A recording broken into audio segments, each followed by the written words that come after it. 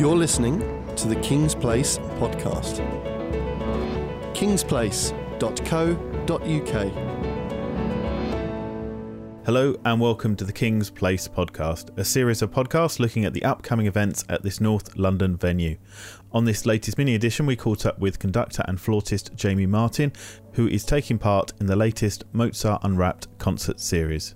I'm outside just opposite the Royal College of Music with Jaime Martin, who's a professor at the college, but is also conducting the Academy of St Martin in the Fields for a concert at King's Place. Are you looking forward to it? Oh my God, it's one of the things I am really looking forward. I mean, this is a very special concert for me for lots of reasons. I used to be a member. I used to be the principal flute of the Academy of St Martin in the Fields for 14 years. So that's a very long time. So I could say that I have grown up musically together with the orchestra, and I left like 3 years ago. One of the reasons is because things started to change in my life a little bit, and I started to do conducting in a more serious way, which now I suppose I am halfway. I am still playing the flute concerto.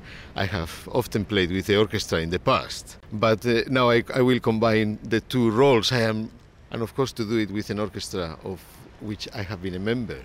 It is, of course, is to play with my friends, and to play with friends is always wonderful. To conduct friends is wonderful if they allow me to do what I want. But you know, we did 2 concerts. I did conduct for the first time last week, the Academy, in 2 concerts at the Bucharest Festival. And it was really wonderful experience. You always wanted to conduct? It's obviously something I've always been interested about. But when I was a student, I really was very keen to study conducting. Very soon after, during the time I was a student, things became very busy with the flute and actually very satisfying musically. So for many years, it was not necessary for me to try to go in that path. The reason I am conducting now is not because suddenly I am not satisfied. It's nothing to do with that. But somehow by chance, like 3 years ago, somebody asked me to conduct a youth orchestra in Spain. And that's something I've never ever done. So I said yes. I was very reluctant to say yes, but eventually I said yes. And it was a good experience for me. And I think it was a good experience for the orchestra, because as a result of that, through people coaching that orchestra who were members of the other orchestras, then I started to get invitations to conduct other orchestras, and then soon after that professional orchestras. So it has been very quick, but in a way I think it has happened in a very natural way, not forcing anything. And I really hope things go that way. It's a big question, but what's your favourite attribute of you as a person that you think you bring to conducting? Well, it is very difficult for me to talk about myself, because I cannot judge myself. Other people will be able to do that much better in a more cruel way, probably. But I suppose in my experiences as conductor, funnily enough, are very similar as my experiences as a flute player. As a flute player, I've always been concerned about music and the music line, the music meaning of what we are doing. But I've always been the sound of music is something that has always attracted me very much. Maybe the reason for that is I remember why I am a musician is because when I was 8 I heard an orchestra for the first time and I was in tears. I am completely convinced that I was not in tears because of the music content, but I think I was impressed by the sound. I think that my relationship with sound, when I notice what I work with my students, flute students, I am very keen that they find the right sound to express themselves. So when I see myself working with an orchestra, I think one of the main things I try to achieve is to get a sound as close as the sound I hear in my mind, which is a very subjective thing. I was going to follow that up. I think it's quite interesting to sort of say that within this concert we've obviously got the flute and the oboe concerto. A lot of the time you'll get guitars, you'll get pianos, but you won't get these instruments featured as much. Well, as you say, most of the literature for concertos is written for piano, violin. There is a lot of music written for wind instruments, and I mean it is worth doing it. I mean I think it is an opportunity for the audience to hear these pieces. Actually, the funny thing about this, we are playing Mozart's flute concerto and his oboe concerto. Funnily enough, he transcribed that for flute concerto. So the oboe concerto in a different key became the Mozart concerto for flute and orchestra number 2. That's because he had a commission to write 4 flute quartets and 3 concertos, and actually he couldn't be bothered. He wrote only 1 flute concerto and then took the oboe concerto, it was written 1 year before, and said, I make that the flute concerto. Gave it to the Dutch chap that made the commission, and the Dutch guy refused to pay for a concerto that already existed. So I think it's a very good opportunity to hear these two instruments. In the flute concerto, then I will be directing and playing at the same time. And in the oboe concerto, I will be conducting while Christopher Cowie will do the concerto.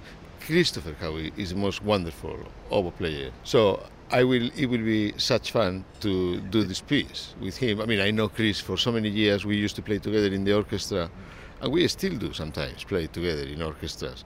So to look at him and to his wonderful playing from a different place and standing up rather than sitting down is going to be a complete pleasure. I cannot wait, I have to say. What do you personally enjoy about Mozart, and what does maybe the orchestra, do you think, how do they approach Mozart? Well, Mozart, it is, I mean, if I had to take one composer to a desert island, it will have to be Mozart for me. I mean, absolutely no doubt.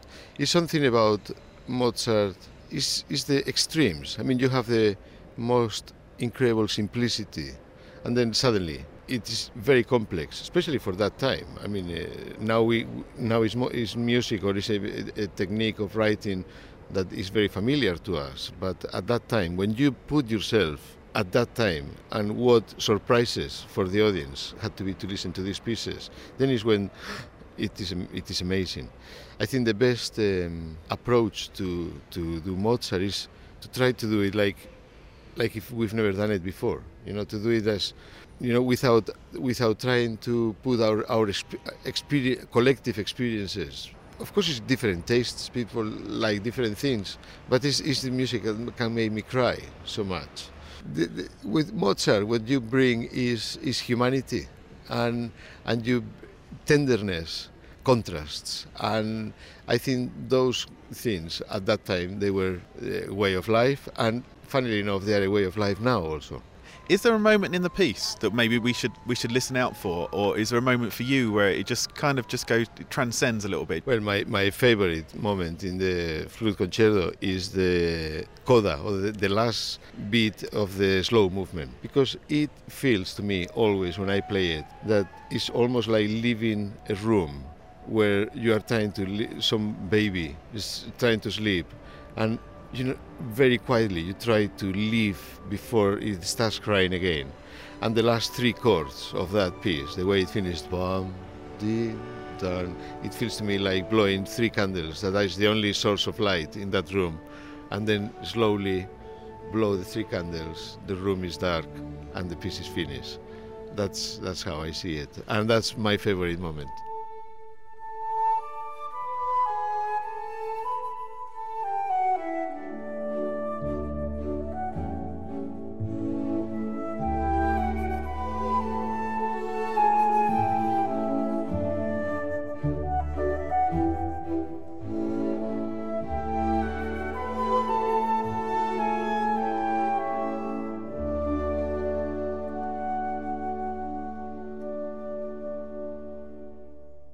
The Academy of St Martin in the Fields performed the Mozart Flute and Oboe Concerto alongside the Prague Symphony and Mozart's Divertimento in D on Friday the 14th of October. The concert will be conducted by Jaime Martin, who we just spoke to. You've been listening to a King's Place podcast. For full details about this or any other event, please visit our website at kingsplace.co.uk.